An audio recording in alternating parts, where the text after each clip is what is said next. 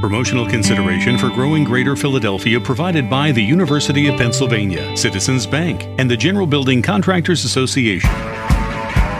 This is the Growing Greater Philadelphia podcast, bringing you more of the interviews and stories from the Growing Greater Philadelphia radio program. Now, here is Matt Cabrey. So welcome to Growing Greater Philadelphia. We're here with Brett Topche, co-founder and managing director of Red and Blue Ventures. Brett, thanks for being with us. Thanks very much for having me. Brett, what is Red and Blue Ventures? The Red and Blue Ventures is a seed stage venture capital fund. That means we're getting involved with companies pretty much at their earliest stages of development, pre-revenue, maybe early revenue. But what's unique about Red and Blue Ventures is that we've built our entire fund around the University of Pennsylvania ecosystem. What we mean by that is we're typically backing student, faculty, or alumni entrepreneurs. And how did you come up with that idea? That's pretty unique and pretty defined. Well, I believe as a small venture capital fund, you really have to narrowly define what it is that you're going to be good at. And for us, rather than being sector experts in a very narrow area, we thought here in Philadelphia, we've got an incredible resource in the University of Pennsylvania. It's one of the top educational institutions in the world. They've got incredibly talented people on the faculty side as well as on the student side across a huge variety of areas. And so if we're going to build a fund in Philadelphia, why not do it to take advantage of one of its greatest resources? In addition, my partner, Michael Aronson, taught there for a dozen years and has a deep network both on the faculty side as well as on the alumni side with thousands of former students. And there are a few things more powerful that you can build a fund around than a strong network like that. And where does the Red and Blue Venture team focus most of its investment energy? In terms of sector or? Yeah, your sector focus. So we're pretty broad because we're going to narrow the world to one university ecosystem, and you can only narrow the world on so many axes at once while still leaving yourself an attractive amount of things to look at. So we stay within IT, but define IT really broadly. We'll do hardware, we'll do software, we'll do tech-enabled services. We've done a fair amount of e-commerce, both third-party e-commerce as well as what they now call digitally native vertical brands, which are effectively consumer product companies, but that are internet first, effectively. They start out on the internet. Some of them ultimately move into physical retail, but certainly not all of them. Where we try to stay out of is things that are on the realm of science experiments. We don't want to do pharma. We don't want to do medical devices. We don't want to do advanced materials. We just find fundamentally it's a very different investment calculus when you're looking at those types of deals. The success or failure tends to be reasonably binary and tends to be driven by the success or failure of high-end science, which neither my partner nor I has the advanced levels of scientific education to make a really educated decision about. And Red and Blue Ventures is really a startup in itself. We are. We just started in 2016, although we had a prior fund called Mentor Tech Ventures that had a somewhat similar strategy, if maybe a little bit broader in terms of the sectors that we looked at. As a startup, talk a little bit about the ecosystem of startups in Greater Philadelphia. And I know there's obviously the connection to Penn with Red and Blue Ventures. But is there something even more unique about Philadelphia when it comes to the startup scene? There's a lot of good things happening in Philadelphia. I think one of the really important things that Philly has going for it is the ratio of talent to startups. I hear about the talent that's in other places. You hear about San Francisco or New York or some of the more, I'll call them traditional venture capital markets. And yes, there's a huge number of really talented people there. But you also can't walk 15 feet in San Francisco without tripping over an entrepreneur. And what you see is there's a lot of people to hire initially, but the tenure at these businesses tends to be pretty short. People are hopping from company to company to company with this incredibly intense competition for talent. In Philly, we have a lot of really talented people, and our terrific universities are cranking out more and more talented people every year. And there are plenty of opportunities for them, but the competition is maybe a little bit less fierce, and you can hire really good people and hopefully keep them longer in Philly than you can in other places, which is great. There's also a lot to be said for the quality of life in the city itself and in the surrounding suburbs. I'm not originally from Philadelphia, and it took me a little while to get my head around Philly. And what I've learned is that it's a terrific place to live in addition to being a great place to work. And I'm raising my young children in the city, which is fantastic and something that is often very difficult to do in other metropolitan areas for cost of living reasons. We're very fortunate that actually one of the public schools in our neighborhood is terrific, and I'm able to send my older son and soon my younger son to a fantastic public school. which is very important, and we'd like to see happen across even more of the neighborhoods in Philadelphia. And I know the administration is working very hard on that right now. And really, I think Philly, in addition to all of that, gives you terrific access. So I was recently at an event called The Rise of the Rest that Steve Case is running, the founder of AOL. And he was bringing together entrepreneurs from all over the country in all of these non-traditional startup markets. And one of the things that was very difficult for a lot of those places was access to large companies, access to larger markets. Well, Philadelphia, first of all, is probably the largest market by population that was at this event.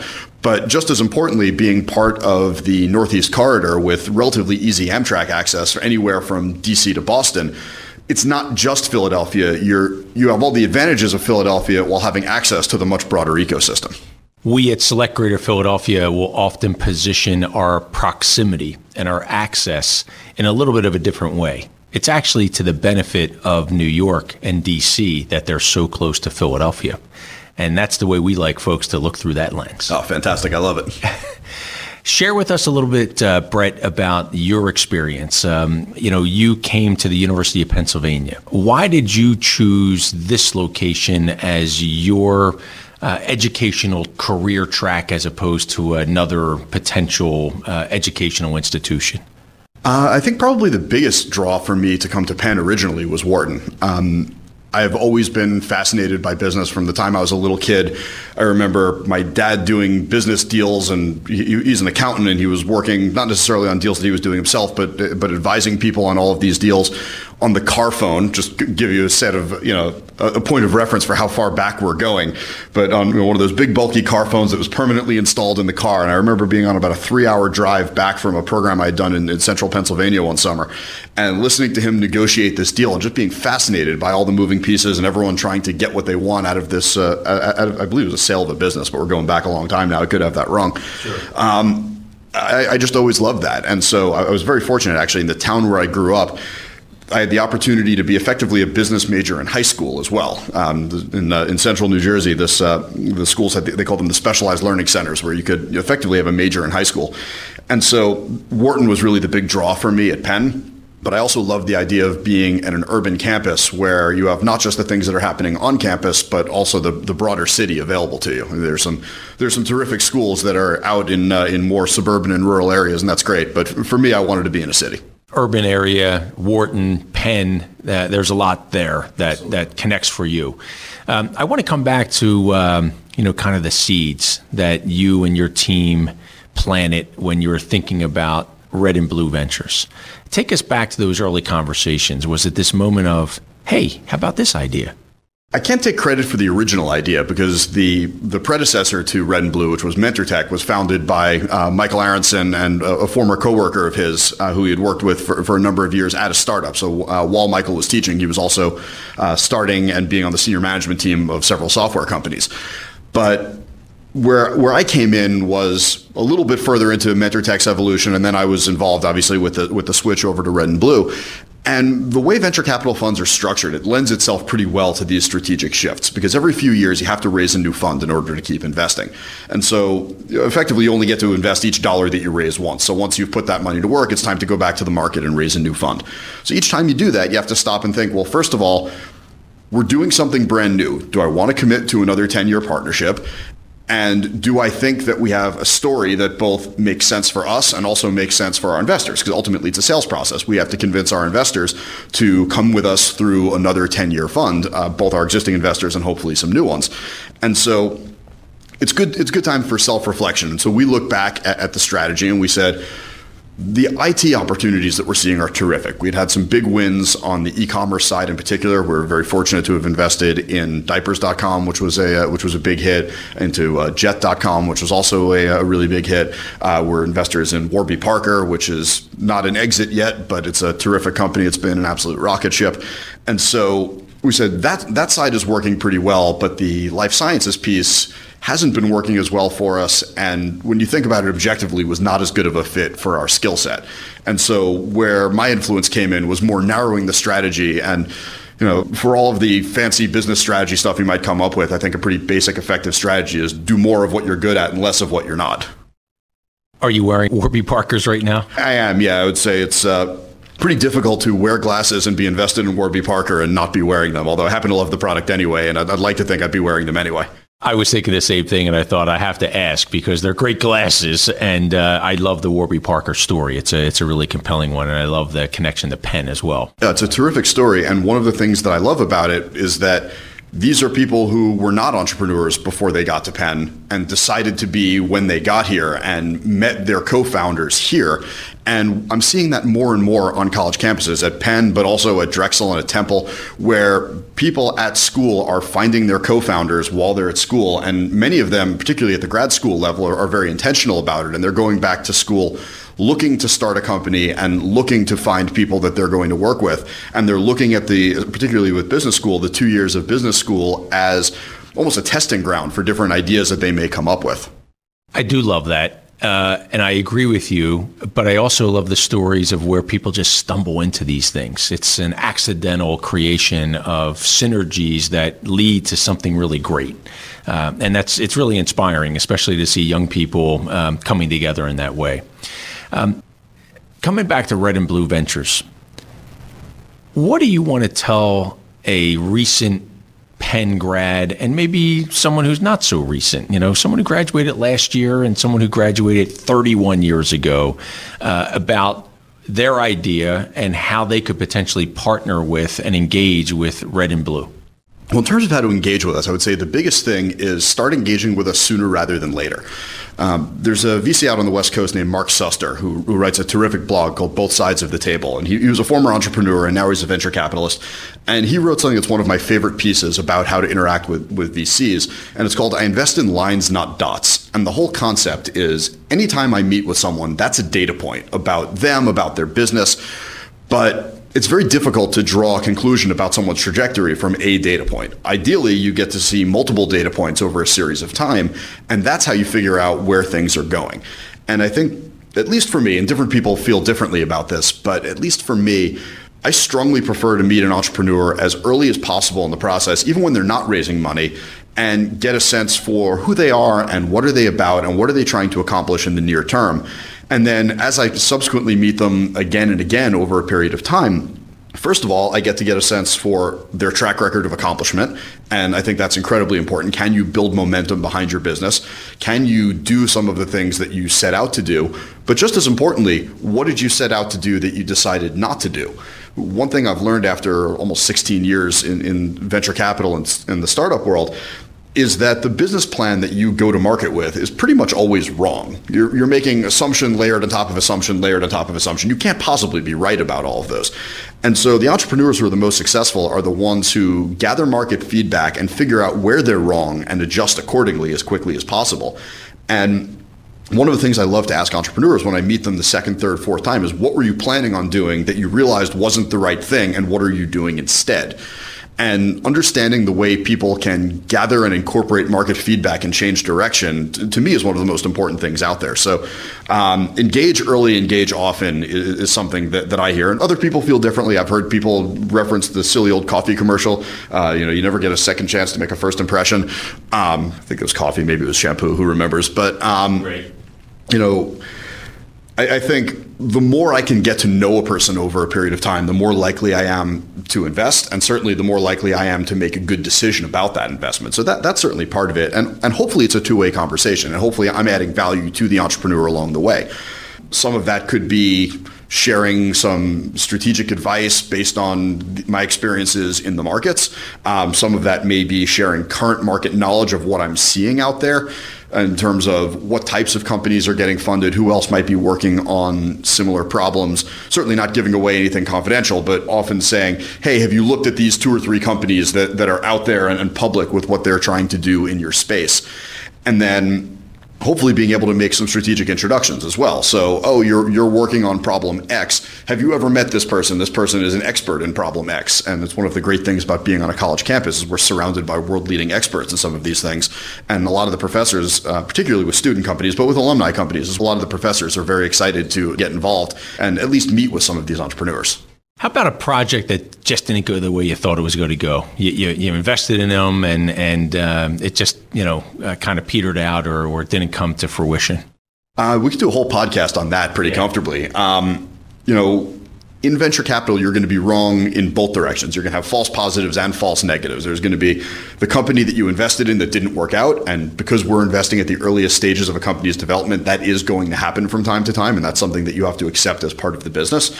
But there's also the companies that we passed on that worked out really well. To their everlasting credit, Bessemer Venture Partners on their website has their anti-portfolio, which is the companies they had the chance to invest in that they didn't invest in that ultimately turned out to be huge hits. So we see that going in both directions. And credit to them, of course, they've had a terrific track record, and they've been able to invest in enough that did work out that they can point to the mistakes and go, okay, well, we missed that one. But for us, there have been some of each, of course. And in terms of companies that we invested in that didn't work out, I've seen a couple of different patterns. And it doesn't have to be a company. It can be a project or a concept. I mean, the whole idea, of course, is that it's going to become a company. We're generally speaking purchasing equity, so there has to be a legal entity that we're buying a piece of. But off the top of my head, one that comes to mind was a company called First Flavor. What First Flavor was doing was, if you remember those Listerine breath strips, they had technology to make that type of a form factor taste like nearly anything. Mm-hmm. And it had a lot of different use cases, particularly around food and beverage sampling. And it was really innovative. It was a lower cost way of doing some of the sampling. It allowed things like sampling through the mail, which is often very difficult to do. With a liquid, it's difficult to ship a liquid. The post office doesn't really want you to do it. It can be messy. It can be certainly expensive. But those things weigh nothing. So you can, one of their first ad campaigns was as an insert in a magazine, which worked out really well. The challenge that they ran into was effectively a market challenge. So they were really getting going late 2007 into 2008. And unfortunately, as we all remember, the market tanked pretty hard at that point, and the economy went into I guess we're calling it the Great Recession now. Right. And unfortunately, when you hit these downtimes, one of the first things that gets cut in a company is the experimental budget. And they hadn't gotten established enough in the market yet that they were able to withstand the experimental budgets getting cut. They hadn't moved into people's regular mainstream budgets. So this was a company that had a fair amount of momentum, was getting national campaigns. Everything was looking pretty solid. And then the market effectively pulled the rug out from under them. Gotcha. So these sorts of things happen. And I'm not sure how much you can do to protect against macro risk like that. So to the team's everlasting credit, they kept at it for a long time and really tried to make a go of it. But unfortunately, when people's spending gets cut, this could be a real challenge. The reality sets in. Yeah. Let me ask one other quick question. And dealing with folks who have connections to Penn, faculty, staff, students, is there a connection to having them establish operations somewhere in Greater Philadelphia, or do you not really have a preference? It's based on what their business model happens to be. We love when companies establish themselves in Philadelphia. As early stage investors, we feel like we can be most effective working with companies when we can spend a lot of time with them. San Francisco is a terrific place, but I'm just not there often enough, and my network there isn't nearly as strong as it is here where I'm based.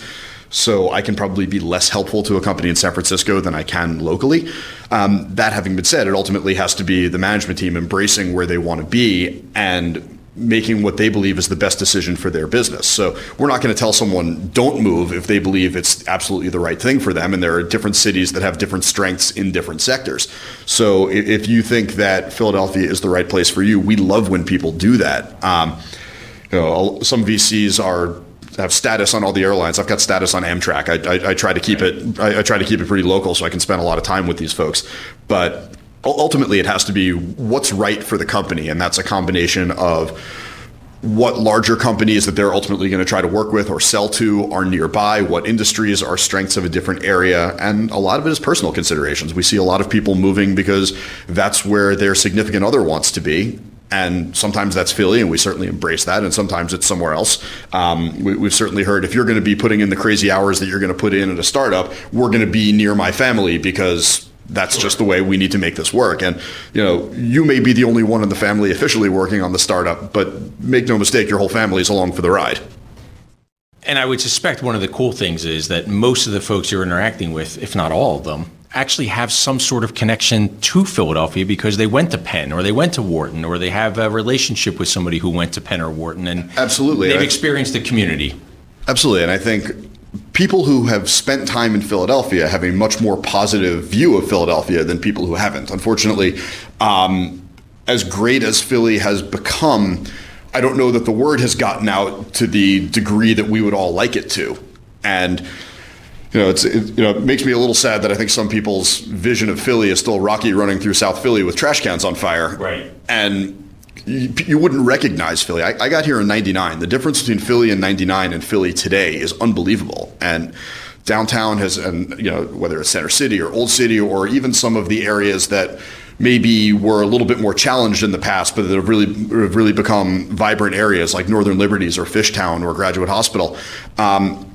It's really been an incredible renaissance for Philadelphia. And I think a lot of people are missing out if they don't know about that, but people who have a connection to the city and fond memories are often the first ones who are willing to make that jump. Absolutely. And, we love the Rocky image and the Art Museum steps, but to your point, we're so much more than that. And the Philadelphia today and the greater Philadelphia community of today is so much more than that. And we're thrilled that the Red and Blue Ventures team is helping us tell that story, because that's what we're all about at Growing Greater Philadelphia. And co-founder and managing director, Brett Topche of Red and Blue Ventures. Thanks for being with us. Thanks very much for having me. This was a lot of fun.